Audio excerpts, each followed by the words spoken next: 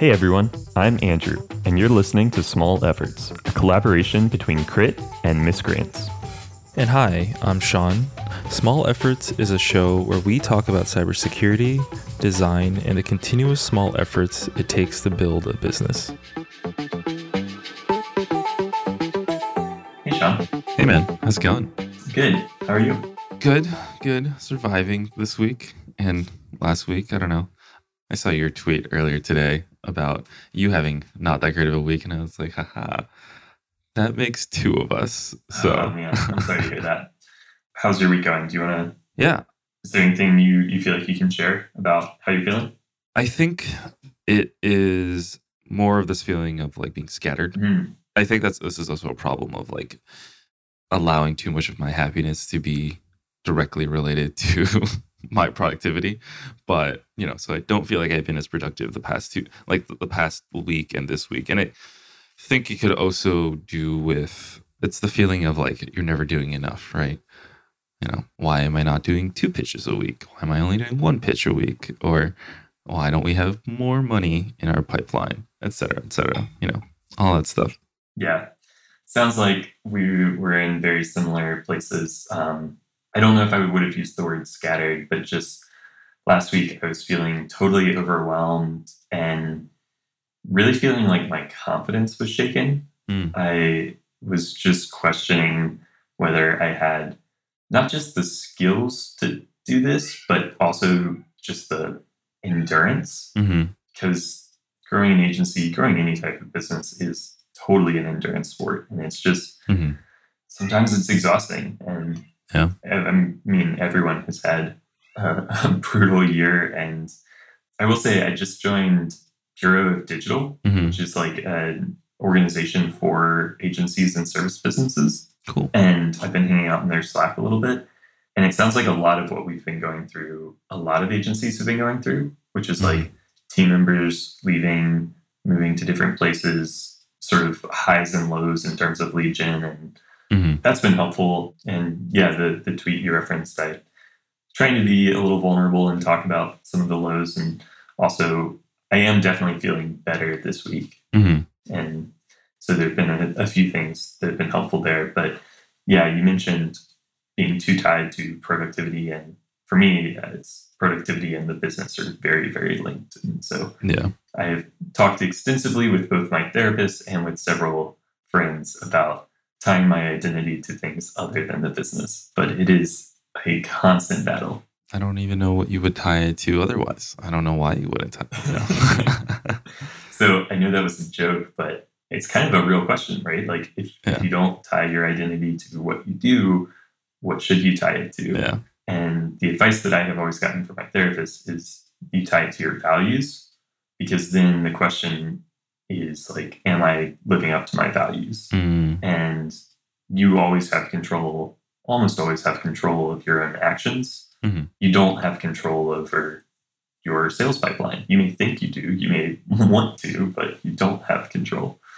How dare you? What have you been doing to try to get yourself out of a funk? Oh man, I have this problem where anytime I hit a funk, it takes me a while to recognize that I should take action to get out of it. So it was very helpful to see your tweet this morning, actually. Cool. That helps validate you sharing, because that was super helpful for me. And it's like, wait a second, I know I'm not feeling great, but I probably can go do something about it. But usually it takes me like probably a week or so to kind of like for that to strike me. I mean, in the past, I think just having a better sleep schedule and food and whatnot is usually pretty helpful.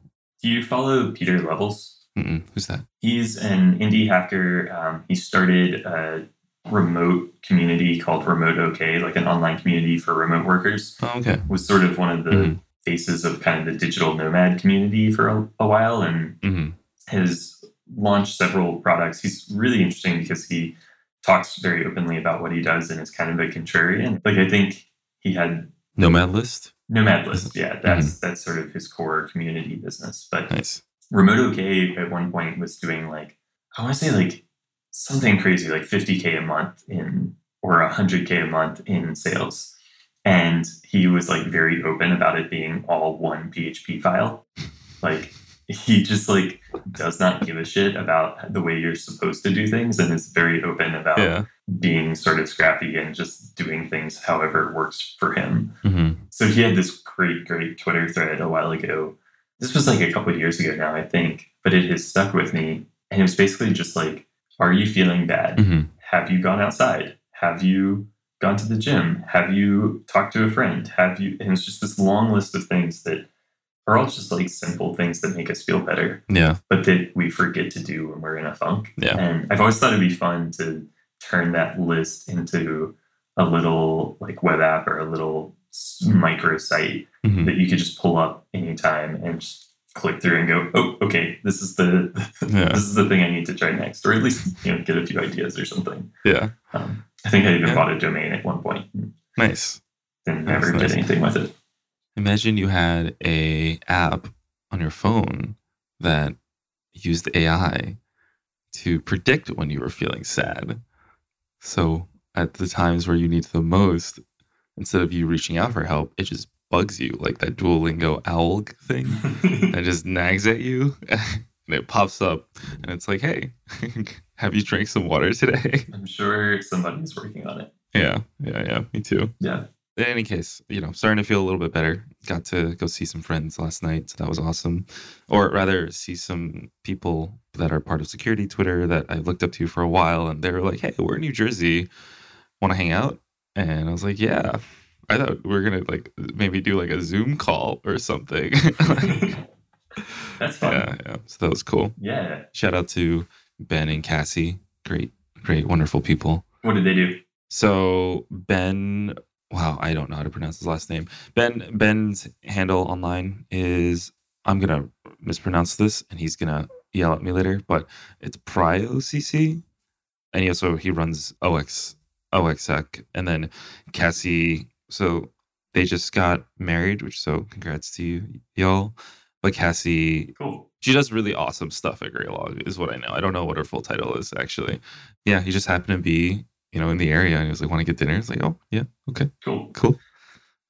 Yeah, I've realized that for me, when I'm in a funk, like social interaction, just I'm an extrovert and I need to be around people. So social interaction and then some sort of physical activity are like kind of the two things that I need to do first. Gotcha. And I really feel like for me, physical activity is kind of like sort of like a linchpin or like an anchor habit or something. If I'm being consistently active, then even if I have a bad day or a bad week, I'm more likely to be able to pull myself out of it. Whereas when I am not doing something active, then I will not recognize it and I will struggle. So good on you for going and spending some time with some friends. Yeah, absolutely. Thanks. I'm saying absolutely as in like really, really, thanks to them for dragging me out. I think this was really brought on by like the number of different Zoom meetings I've had. Like as much as I like meeting people, I think I think I can be pretty introverted. Definitely need time to recharge. And I think a lot of my job has become meeting after meeting after meeting and definitely feeling the Zoom fatigue. Finally. Yeah. Like, it was fine all of quarantine. But yeah, definitely feeling it, getting a little resting Zoom face, I was definitely not fine all of quarantine. It's come in waves. It has come in waves for me, for sure. Even as an extrovert, Zoom fatigue's real and it's painful. And just meeting fatigue in general. Yeah. I feel like Zoom makes it a little more tiresome, but anytime I've got a week that's just completely wall-to-wall meetings, even as an extrovert, even as someone who loves meeting new people and talking about stuff, I'm going to be exhausted and going to have to do more to sort of stay up and stay happy. Yeah. So amazing segue into you've been doing rock climbing, which is cool. Yeah. I started thinking about it when you said physical activity, and it's like, Yeah, so my physical activity that I have been doing for about 2 months now, I always feel like kind of embarrassed to say this. I used to be really into CrossFit. Nice. I feel embarrassed to say that because I feel like their like mental image of a CrossFitter is like some super jacked human being who is just like grunting and like throwing tires around. The CrossFit gym that I was a part of was very much not that. It was like very normal people who were not there to be like competing in CrossFit games, but we're just like trying to be active and healthy. And it was the first time I really stuck with a gym for a consistent amount of time. And, really was super helpful for me and really valuable. But I was starting to get to the point, I guess like 3-4 months ago now, actually, wow, noticing that I was having to really push myself to get into the gym more so than I had in the past. And so I kind of started thinking about mixing things up, and rock climbing is something I've done a handful of times, and I've always wanted to like really dedicate myself to it and, buy some shoes and like sign up for a membership and really try it, because I've had the suspicion that I could enjoy it. And it kind of goes back to, have you read Atomic Habits? I have not. By James Clear. Really great book. And like, I think you can kind of distill Atomic Habits into the best way to form habits is to not fight your nature, but instead like just make things easy and make them fun. And it's all just about different ways to do that. And so in that vein, I started thinking that something like rock climbing could maybe be a way to get the physical activity that I was getting from CrossFit, but in a way that felt more like play than a traditional gym environment, even one like CrossFit where things are varied and you have other people around, which did make it a lot more interesting for me. So right before I moved, I joined the small bouldering gym in Charleston. Nice. And started bouldering a little bit, and just like very quickly was like, oh yeah, I like this a lot. Yeah. And so as soon as I moved up here, I joined, there's this great gym called Dino Detroit. And it's only been open for like 3 months. It's beautiful. It's massive. They have top rope, which is like climbing with a rope. And they have bouldering. They also have lead climbing or sport climbing, which is climbing with the rope, but where you sort of clip in as you go up the wall instead of having a rope above you.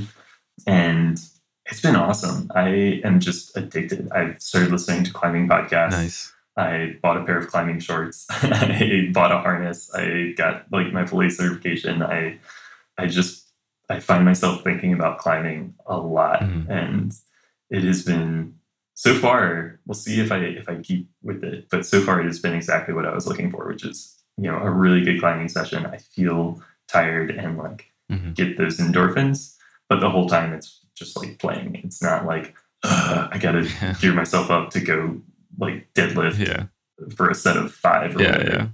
I hear you. I just went rock climbing the other day, actually. Oh, nice. I'm saying it the other day, but a month ago. Shout out to Brooklyn Boulders. Oh, I've actually seen them on r/bouldering. No, they're awesome. Everyone there is super nice and very good at climbing rocks. I learned rock climbing in high school, and it's how I learned how to do like my first pull-up.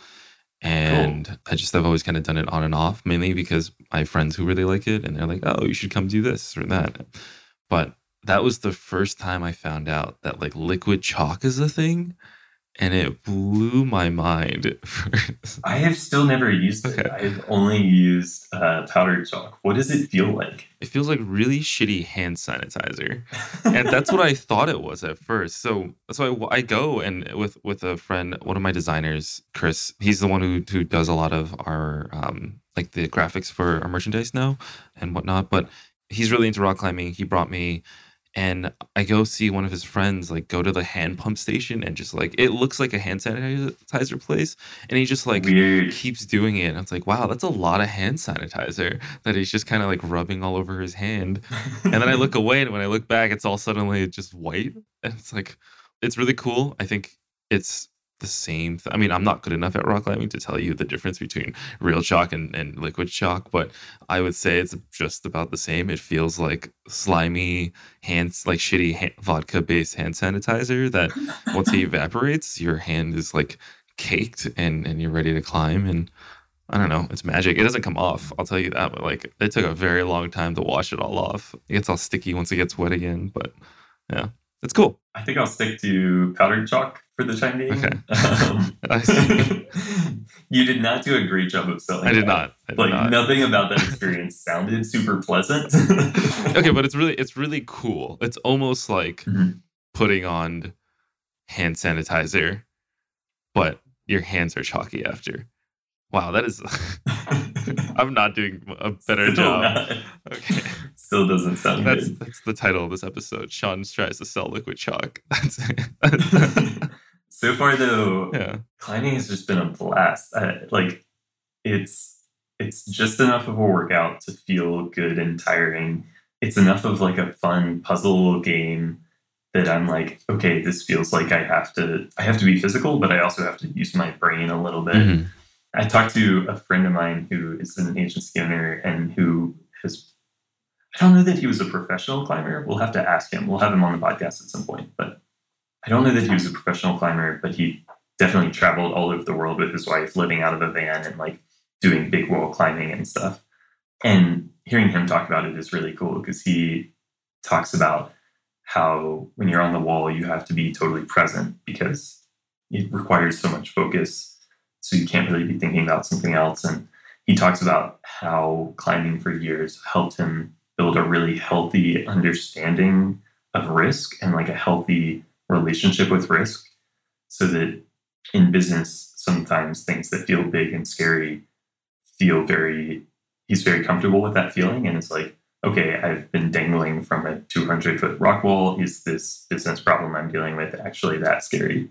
So it helps to normalize the risk somewhat. So yeah, I'm loving it so far. Hoping I stick with it. Yeah, it sounds like you really like it. So that's awesome. Cool. I think rock climbing's fun. I wish I did it more. So we were talking a little bit before we started the podcast, Yeah. and you had a fun security culture topic to bring up. Yeah.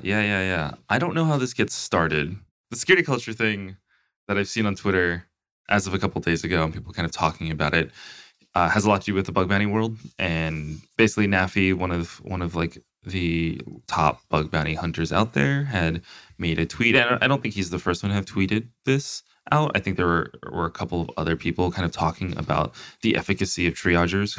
Triagers are the people who are on the other side when you submit bugs, and they look at your bug, they try to reproduce it, and then they say like, yeah, this is good or this is bad, or and they are ultimately the people that decide if you get paid out or not. So there's like already a little bit of tension in that relationship, right?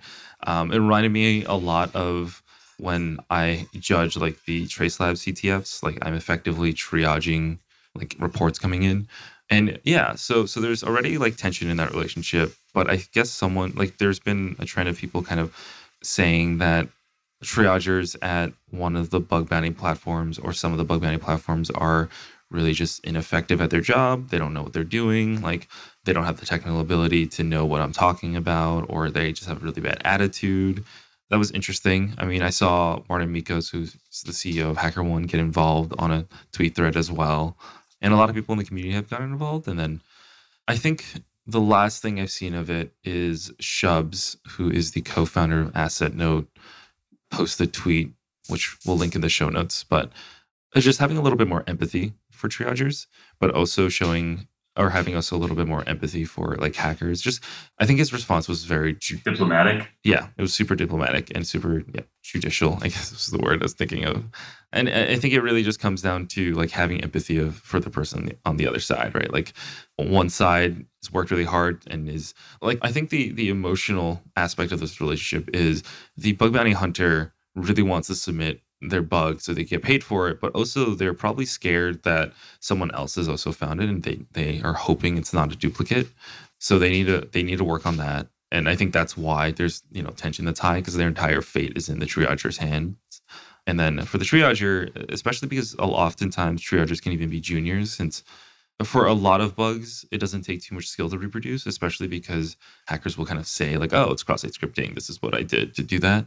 And it's part of the report. But I think for triagers still, like it's the amount of things they're looking at every day. And it's just a weird, complicated relationship that just needs understanding from both sides, I think. So the bug bounty concept in general, as someone who still feels like a little bit of a security outsider, mm-hmm. trying to break in and get to know the security world, is bizarre and fascinating. Like I can't think of many parallels in other industries.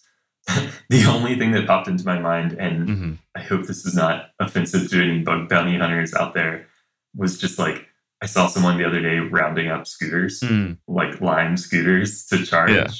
And it's just like, what other industries are there these But obviously that's kind of like a very, very low skill Yeah. job. Like you don't need a whole lot of skill.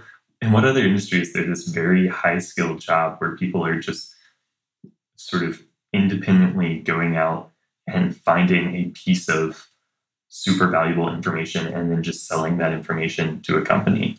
Apparently the beverage industry. Really? Yeah. So I want to point out that I don't know everything there is to know. I just happened to sit next to someone on a plane once who Wow, you don't know everything there is to know about the beverage industry. That's so that I am shocked, Sean.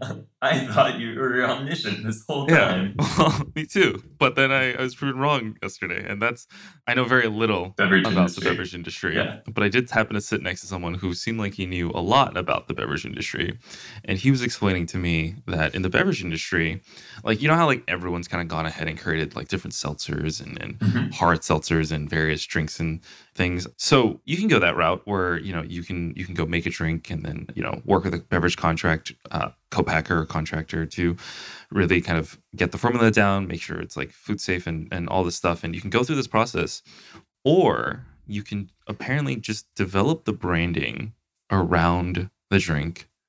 Let's say like I have a drink that's called like Sean's drink, and Sean's drink is special and different than other drinks in the market because it's, I don't know, like yuzu flavored seltzer, for example. Apparently I can go to one of the big like 5, it's like a little mafia in its own apparently, but Mhm. I can go to one of those distributors and just sell them my idea. If they like it, they'll take it, and now I just kind of license it to them and I get paid out that way. And a lot of drinks apparently are actually created that way. They're just ideas that a lawyer had, like a patent lawyer had, and they just go or a licensing lawyer had, and they just go license it. And I asked them like, isn't this like kind of weird and like crummy or and he's like, no, there's like 5 lawyers that do this within the industry, and like they're really well respected individuals that just sell their ideas. Do they not have to provide any market data, like market research? Like, are they doing some marketing ahead of time to be like, hey, I've got 1,000 people on a list who are excited about this beverage? Or is it literally just figuring out a sort of hole in the market and creating? I have no idea, but from my experience working in the beverage industry or attempting to work on a beverage, I don't think you need a lot, mainly because anyone will try anything once. It's the difference between like someone going to buy like a SaaS app versus someone going to like CVS and seeing like, oh, here's a cool new drink. Like I might as well go ahead and try it. Mhm. Although CVS, a lot harder to get into. Whole Foods is the secret. Whole Foods, super easy to get your drink into. That's why Really? Yeah, super easy. Fascinating. In some ways, what you're describing sounds almost more like drop shipping than bug bounties to me, because it's like, That's fair. it's more about sort of just building up the kind of face of a company, the outward Yeah. aspects, without the the underlying mechanics of That's fair. developing product. And it's like research. It's finding this piece of information that is super valuable. Yeah. Super interesting. Yeah. I think it's a stretch that's similar, but it's the only thing I could think of at the time. So Yeah, I mean it's about as similar as Lime scooters. yeah, exactly. So I wanted to give you a little update on the design diagnostic project that we talked about last time. Yeah. So I had a meeting with our designer Nathan, Okay. who is spearheading this project for us. And first off, we have come up with a fun code name. Mhm. Are code names? Do code names still count if you talk about them publicly on a podcast? Yeah. That kind of ruins the point of code names. doesn't it? No. You're seeding the audience for your. I'm assuming you're going to release this project, so you're seeding the audience on the name. No, it's fine. It's like declassifying it. So we are tentatively calling this Operation DART. Okay. Do you want to take any guesses at what DART stands for? Detection and response team. Oh, crap. That's totally a thing, isn't it? Yeah. But it's okay. It's okay. Crap. Is it design and research team? Kind of. Oh, We were calling it design design autopsy research team. not autopsy. Uh-huh. Design, audit, research, and testing. Ah. We've started the process of doing some research to essentially answer the question, what does a good product look like, a well-designed product look like in the cybersecurity space? Mhm. And we already have a design audit process that we do for clients who have an existing product.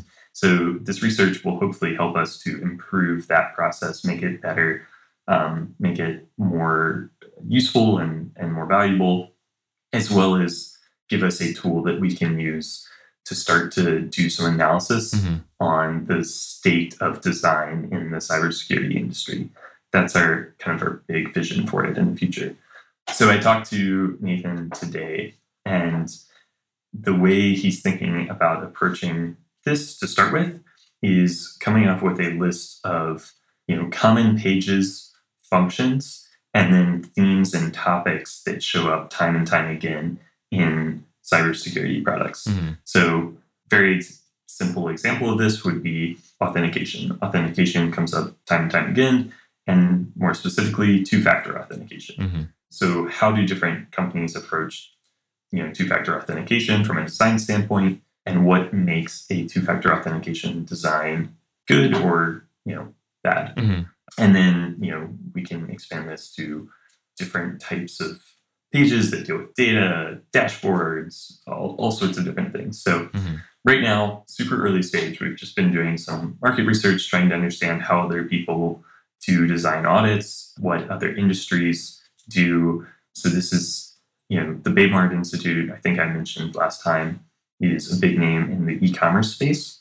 And so we've been studying how they have approached this in the e-commerce world. So yeah, still super early. Nathan is working on putting together that list and trying to come up with what are the commonalities right now. And we're starting just with the projects that we've worked on, and then moving to public-facing security products, things like Gray Noise and Shodan and different products like that. And then we'll continue to expand the research as we are able to. Cool. That's awesome. And I don't think you have to change the name. The name is pretty awesome. I'm not wedded to the name Dart at all. It's just been fun to give it an internal code name. It makes it feel a little more exciting, and makes it feel like we're really tackling some sort of fun research project. That's awesome. How many people are on this team? So right now, one. Being a team of 8, we don't have a whole lot of extra people to spare. But so we were talking about that a little bit earlier. Nathan is heading up the process. Bina, our project manager, is helping to just oversee it and make keep things organized. And then I'm sort of driving the vision. So I guess really 3 people are on the team. And then eventually, once we start getting to the point where we actually have deliverables, we'll include the rest of our design team. So we'll include Iris and Austin, our junior designer and creative director, so that they can provide input and provide an extra set of eyes and brainstorm approaches with us. Cool. Nice. Yeah. I mean, I think it'd be really interesting to see. I'm interested to see what that report and we're taking a very iterative approach, and we'll be transparent about this like we are with everything. So we'll probably as we start having something interesting to talk about, we'll start talking about it publicly, like on our blog, in our newsletter, on Twitter, and just try to see if there's interest and excitement from the community. So nice. Yeah. That's awesome. I think that research projects like these go a long way in creating content that gives back, but also, at the end of the day, it also helps with lead gen, right? So, I mean, it worked for us. So yeah, I'm really excited about it because, one, I think it will be a more compelling sort of basis for a conference talk. We submitted that talk to a couple of places about, sort of the trends that we had seen work from our clients, but that still feels a little bit more us oriented. And so this has a little bit of a broader application, which I think could be valuable. But then also, I'm just really excited because I think doing this work is going to improve our design work and our process a lot. Yeah. Having to think about and articulate what makes good design and what do we do well and what do we not do well right now. And, the eventual plan would be do this at the beginning of every project and then also do it at the end so that we can clearly say, hey, this is where you have improved and this is where there's still room for growth.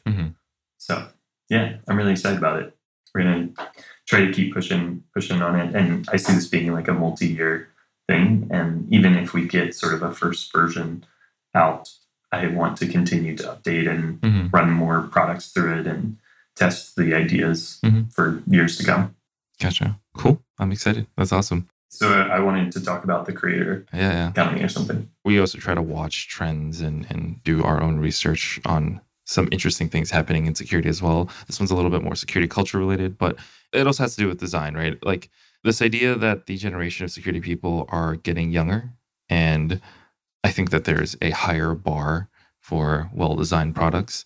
And going back to this younger audience, like I started using TikTok recently, and the amount of like cybersecurity content on TikTok, I think there's already like almost 300 million views in the cybersecurity hashtag Wow. itself, I'm shocked which by is that, honestly. crazy. Yeah. But it's not even just that. I was like, yeah, there's like hashtag cybersecurity, but there's a lot of people who talk about OSINT without knowing they're talking about OSINT. There's people who talk about, resellers, for example, right? Sneaker resellers, Mhm. like they all use bots and they work around like anti-bot, like bot detection types of things. Like there's so many people who know things about security and don't even know that they're in security. And there's this like weird, like, I don't know. It's cool also, by the way, to like see this generation of security people start growing up on TikTok, and then they move to like Discords, and like I joined one of the Discords, but like there's kids that are asking like, oh, like how do I learn on my phone because I don't have a laptop?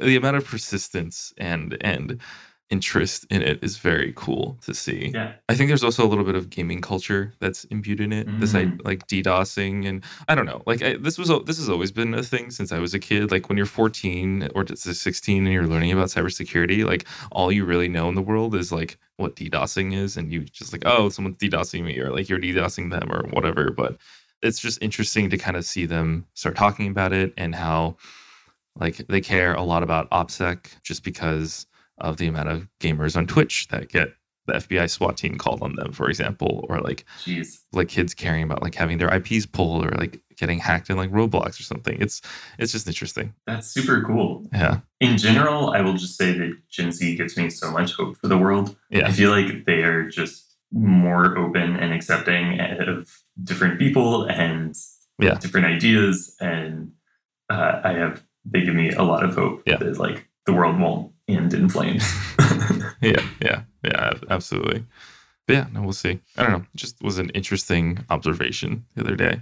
And I think that number is growing too, the number of views on TikTok. So are you going to start producing content for TikTok? I've talked about it with the team, not me specifically.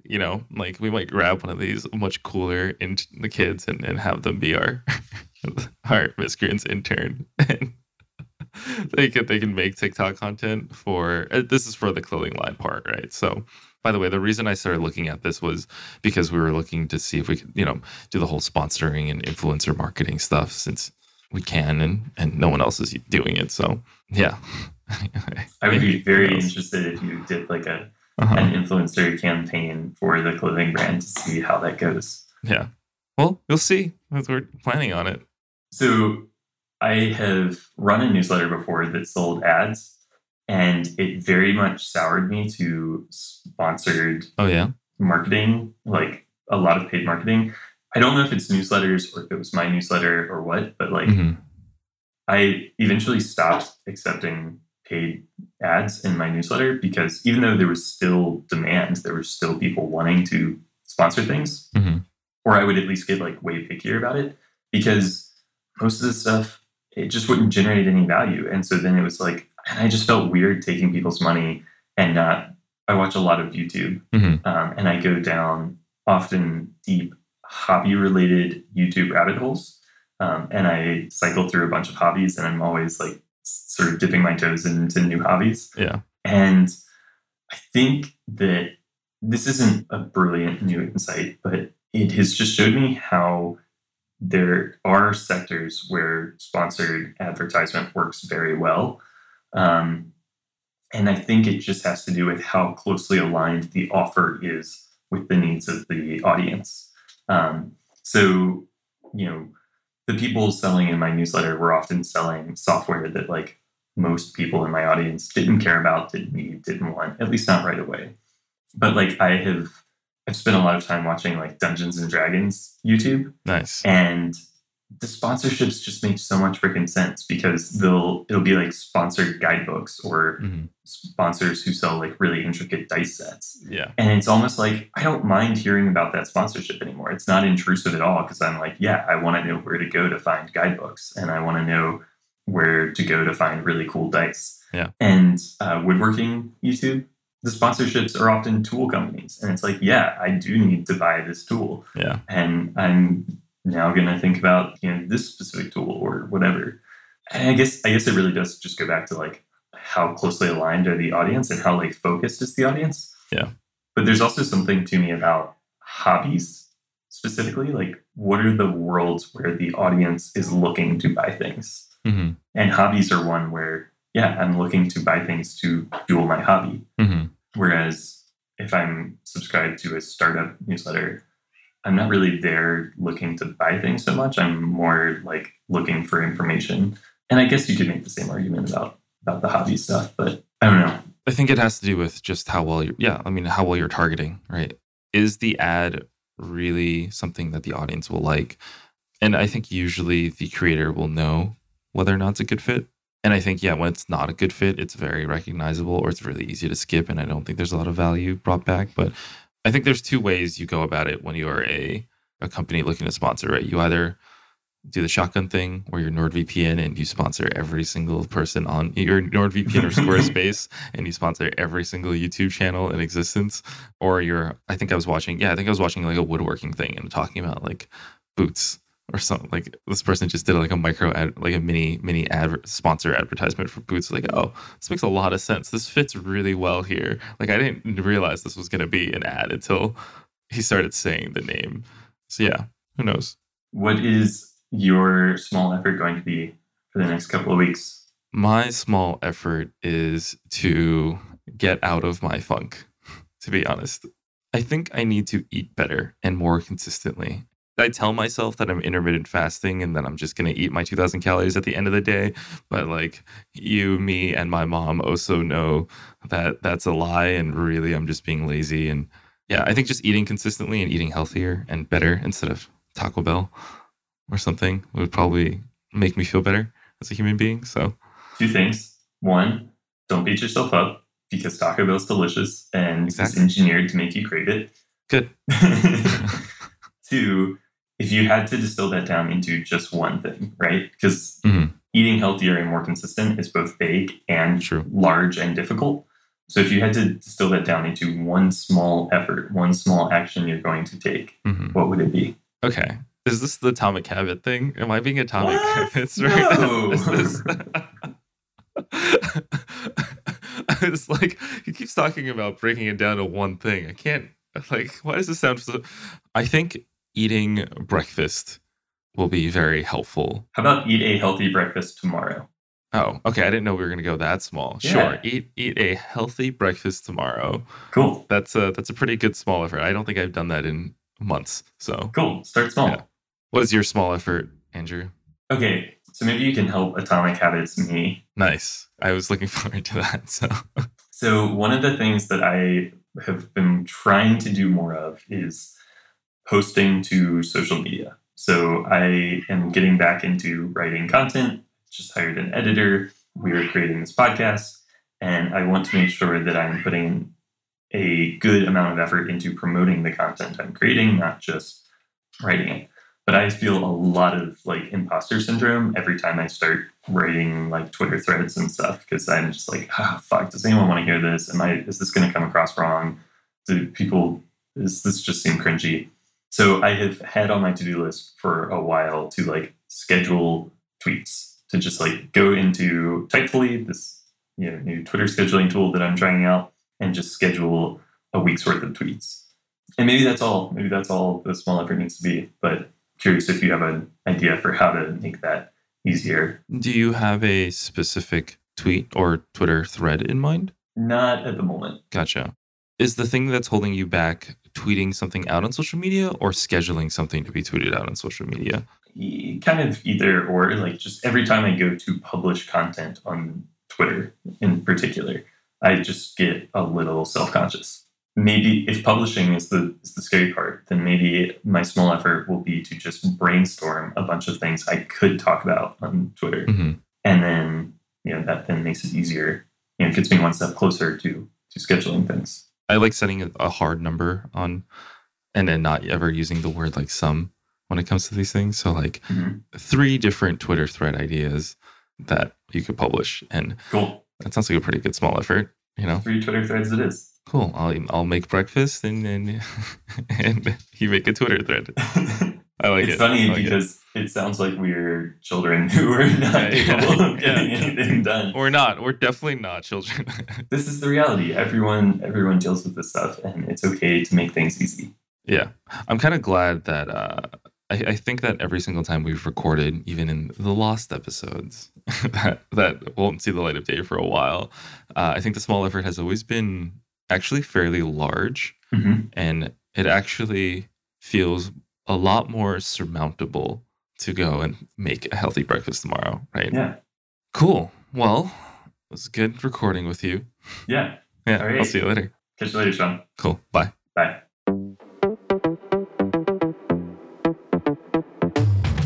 You just listened to Small Efforts, a podcast collaboration between Crit and Miscreants, hosted by Sean Sun and Andrew Askins. Sean is a hacker turned designer and the founder of Miscreants, a creative agency building memorable brand and product experiences for cybersecurity ventures. Andrew is an engineer turned CEO and the founder of Crit, a product design agency that helps cybersecurity founders create better products. If you enjoyed this podcast, rate us on Apple Podcasts and share it with your friends. You can check us out at smallefortspod.com. Thanks for listening. See you next episode.